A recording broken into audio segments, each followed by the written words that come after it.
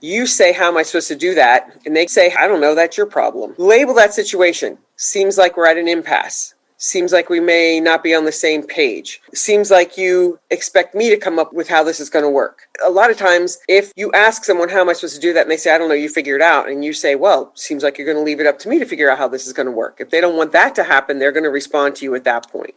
My advice to you is to label the dynamic that you have in front of you, and that's going to depend on the situation that you're in.